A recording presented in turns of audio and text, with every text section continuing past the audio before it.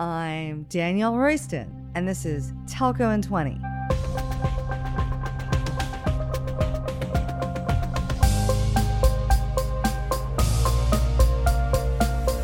A few months ago, I wrote an article in Light Reading about why telco software companies have such lame valuation multiples. The key insight of my article was that the reason you don't see big valuations of telco software businesses is because they all have a significant amount of professional services revenue. I'm talking like 20, 30% or more. See, product-focused SaaS companies outside of telco get 5 to 10 times revenue valuations. But software companies with a significant amount of services revenue usually only get 2 to 3 times revenue valuations. And the reason telco software businesses have such heavy services components is that the telcos like to customize the crap out of their software. It's really hard to say no to those telcos. And it's really harmful to the software vendors that allow it. And the smaller you are, the more it hurts. So this article went around the world. I got tons of great feedback, and I heard from a bunch of software vendors. It landed a lot of punches. In fact, it landed a punch with today's guests. Today, we have the co-founders of LastMileXchange out of London. LMX helps carriers digitize and automate their global access quoting process. They've been in business for 16 years, and they just celebrated their 16th birthday, and we're really excited to talk to them. So let's take 20. James Grant is the commercial director at LastMileXchange. Hi, James. Hi, Dia. Thank you very much for having me on your podcast. Yeah, psyched. And Andrew Hoskin is a technical director. How are you, Andrew? Hi, DR. Fantastic. Great to be here too. Awesome. That Aussie accent coming through.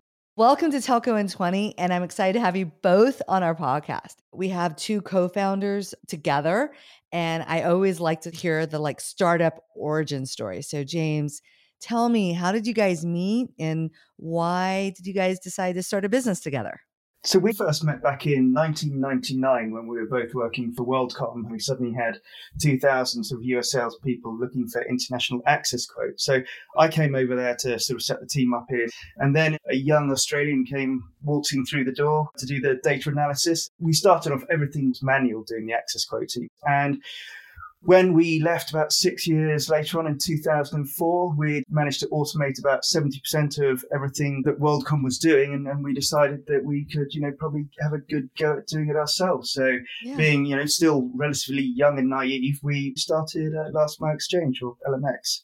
Yeah, it's always brave to start a startup, So I always admire entrepreneurs that take that leap. Just like all the emotions you go through from this is totally going to work to what are we doing? This is the stupidest idea. And literally you have those emotions in the same day. Absolutely. You always begin on the mountain of eternal optimism before you end up in the valley of despair. But hopefully you make it through. Yeah. So just sort of switching into what you guys have been doing. And Andrew, I know LastMileXchange has been an early adopter of thing I love to talk about, public cloud. What are the objections you guys got in the early days around public cloud when you first started thinking about using it? Yeah, that's a really great point. And we moved to Amazon in 2010. So they'd been around for a while, but still, it's a good 11 years ago. So in the early days, we had our own servers and they were in Harbour Exchange, which is one of the big data centers in London. But we would read about the cloud and we kept testing it with our customers and they kept pushing back. But eventually, the story was just too hard to ignore. The flexibility it gives, the price comparisons, and even just the services. So we made the jump. But at that time, the telco industry was slowly coming around to it. At first they were going, could never possibly be outside our data center. But then that happened. Could never possibly in the public cloud. But then everyone started doing cloud. So the mind shift occurred and we were always slightly ahead, but luckily it caught up soon enough. And where did you see that inflection point that you started to see people really open up to that? We operate in the telco space. We go to ITW. There was one year we went there and every major telco was there going, it's all about the cloud. There's enormous posters. And suddenly the cloud had arrived. I mean, of course, Amazon had been doing it for a while and the telcos were trying to get it on the game and pushing it. And it was pretty hard for them to say, look, actually, do you know what? We don't believe in the cloud whilst also trying to sell it really hard. So I don't know, maybe 2014, James? Yeah, it was around probably 2014, 2015. Yep. And so are all your customers running in Amazon and AWS, or do you still have sort of the classic on-premise? Where are they running? No, everyone's in the cloud. So we absolutely run everyone in the cloud. That's awesome. Is that like a multi-tenant SaaS offering, or everyone has their own instance and they're running separate, but they're running at Amazon? It's a really interesting question. I mean, the quick answer is they're not multi-tenant. Everyone has their own stack from the database up to the load balance, but it wasn't designed that way. We designed our software originally to be multi-tenant, and kind of a parallel of the story I told before about how a lot of companies said, oh, I don't feel good about having our data in the cloud, or I don't feel good about having our data outside our data center. There was this idea of, I'm not sure if I really want my essential quoting process to be multi-tenanted in a platform with my competitors' data. So that was also a bit of a mind shift and a bit of a mental hurdle for people to get over. So we sort of went for a full stack approach per customer. But interestingly, we've got new products on the horizon, and we are definitely thinking multi-tenant as we bring those on board, because there's been a general acceptance about that. Things like Salesforce, things about Office 365, all these sorts of things. It's become normal for us to just the multi-tenant SaaS offerings. Well, I think that's really where you start to get some of the big benefits and big cost savings in the public cloud, when software vendors can start to get the economies of scale. Instead of having like one database per customer, like you were just talking about, you can have like a mega database. And so you get into interesting situations with customizations, for example. So I think you guys found me through this article I wrote last year for Light Reading that was all about why do telco software companies get such lame valuation multiples, is I think the title of it. And I made the point that I think customizations really kill the products in software vendors, right? It really takes you down a path that is not good for the product. And so with everyone running in different instances with a long-term goal of getting a multi-tenancy, do you today allow your customers to customize? And have you guys started to think about how you're going to manage customizations in a sort of multi-tenant world? Absolutely. And I mean, to be honest, your article, we read it and kind of went, wow, this is somebody who completely gets it, because we absolutely see that. We do customize, we do, but our products fall into two camps. One has a UI and has a number of user facing functions, and one is like a big automation play where we aggregate all the APIs, we aggregate all the cost models. We do a lot more customizations, as I guess you'd probably expect, around the UI facing product. But certainly there's a big market where we become part of the whole quote to cash play, and we integrate with ERP players and CPQ players and focus on our core skill, which is around providing the best experience possibly in automation of quotations. And that is something we think we're pretty good at. Our customers, I think we're pretty good at. And we don't do as much customization around that. And so certainly to the point of your article, we don't expect the customization to go away, but we certainly see the growth, and that's a good thing for us. And we become part of everyone's system process and do that well, rather than trying to tweak things for one particular use case. Yeah, I was going to say, one thing that we have learned is essentially everyone's on the same journey. They've got the same or very similar processes, but different people want to see data in different ways. So one of the things that we've sort of learned is that to try and make any customizations configurable, so you can actually have filters of how you want to view the data, because that means that rather than having one size fits all, people can actually go in and they can sort of say, okay, well, I want to see my quotes coming back like this, and they can set it and they can consume data that way. I totally agree. I'd just add to that. Yeah, go ahead. In our experience, as a rough round number, I would say in terms of the business space we operate, 80% of the DNA of the problem is the same, possibly higher, maybe even 90. So the opportunity to standardize, to not customize, is completely there. And it is really just ensuring that, in fact, the customization happens in the right place. And what we're actually seeing is a lot of that customization does and should happen within the CPQ process or the ERP process, where they're worrying about the end-to-end quote to cash, buy to sell. And we can focus more on, again, what we do, which is getting quotes, get them fast, get them good.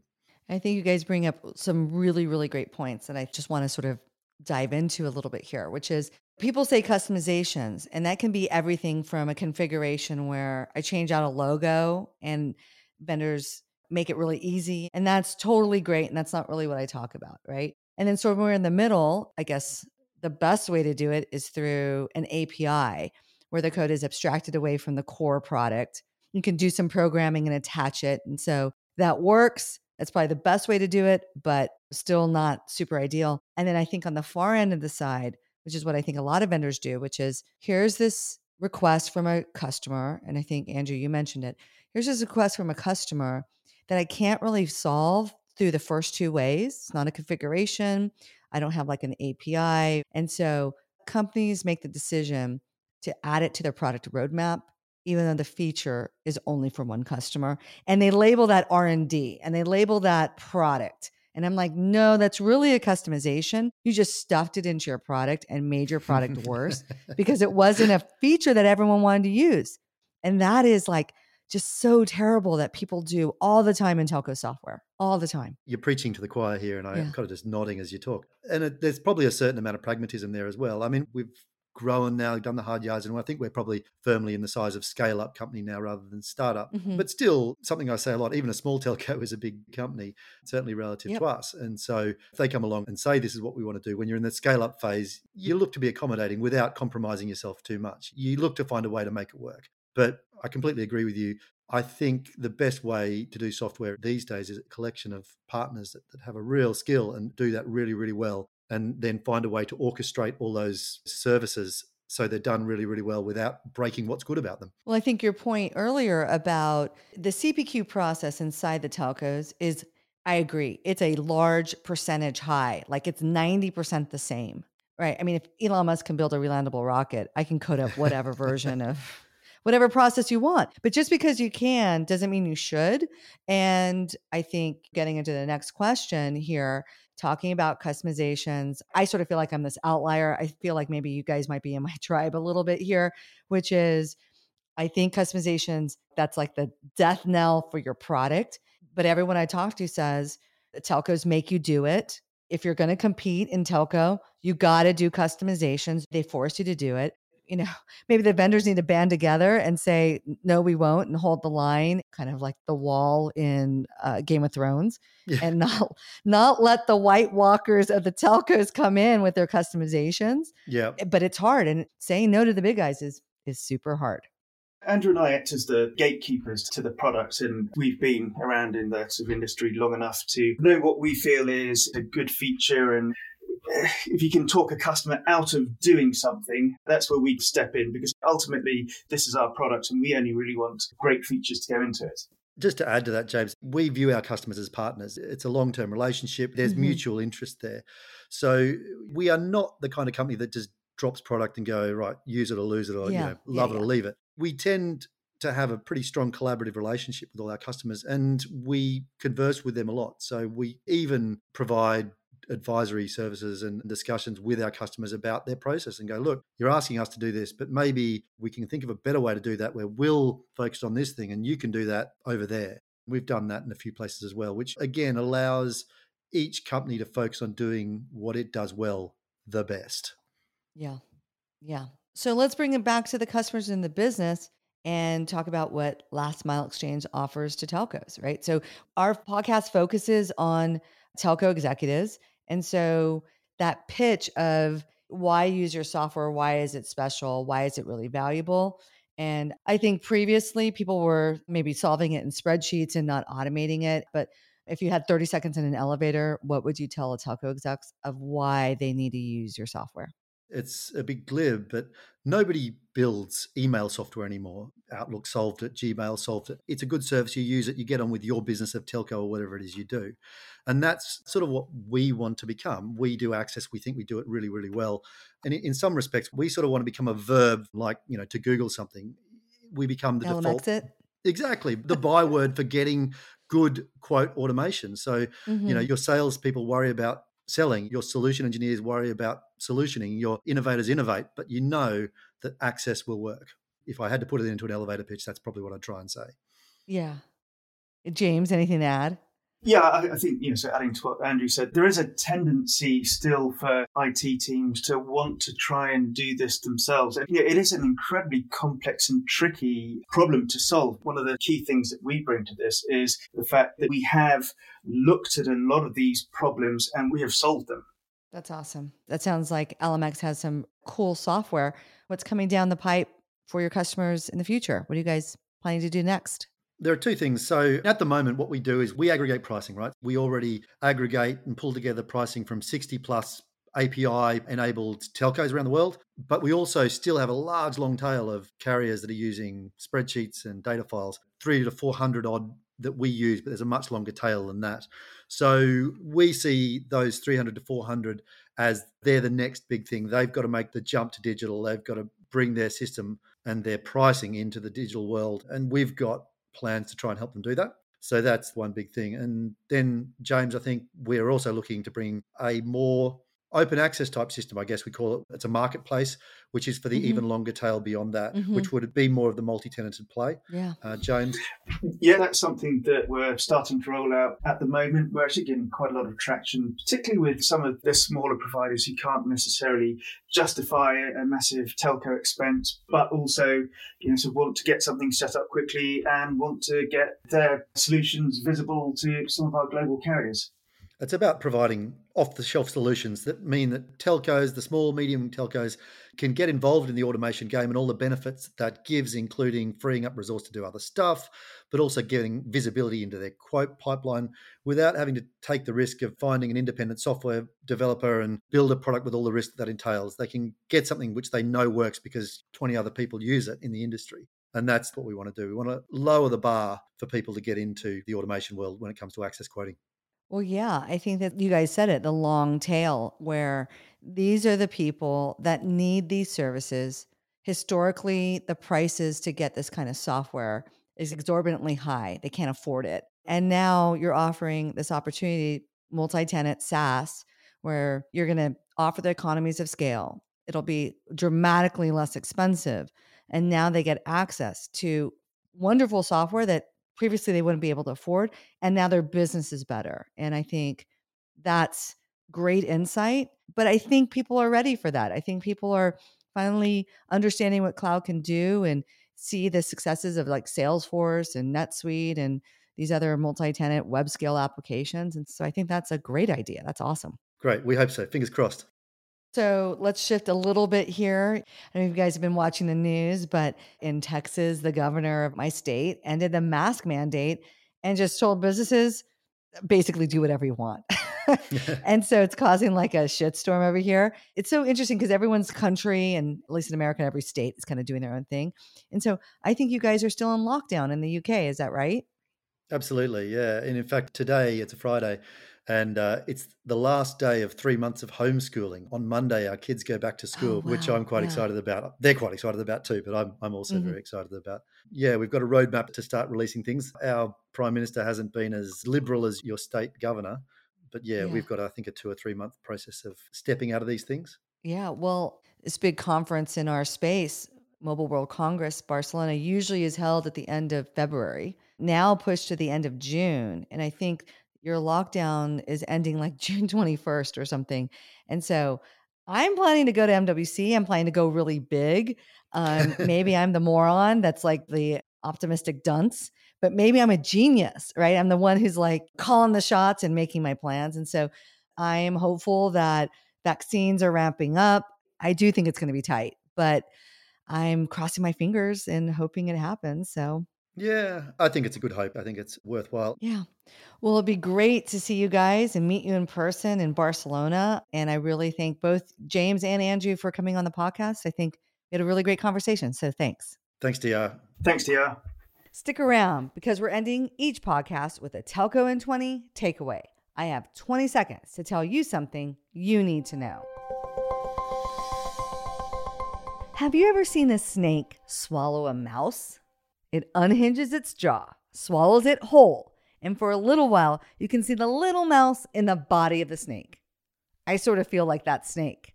But instead of a mouse, I swallowed a 65,000 square foot Ericsson booth. And now we got to fill it up and make it great.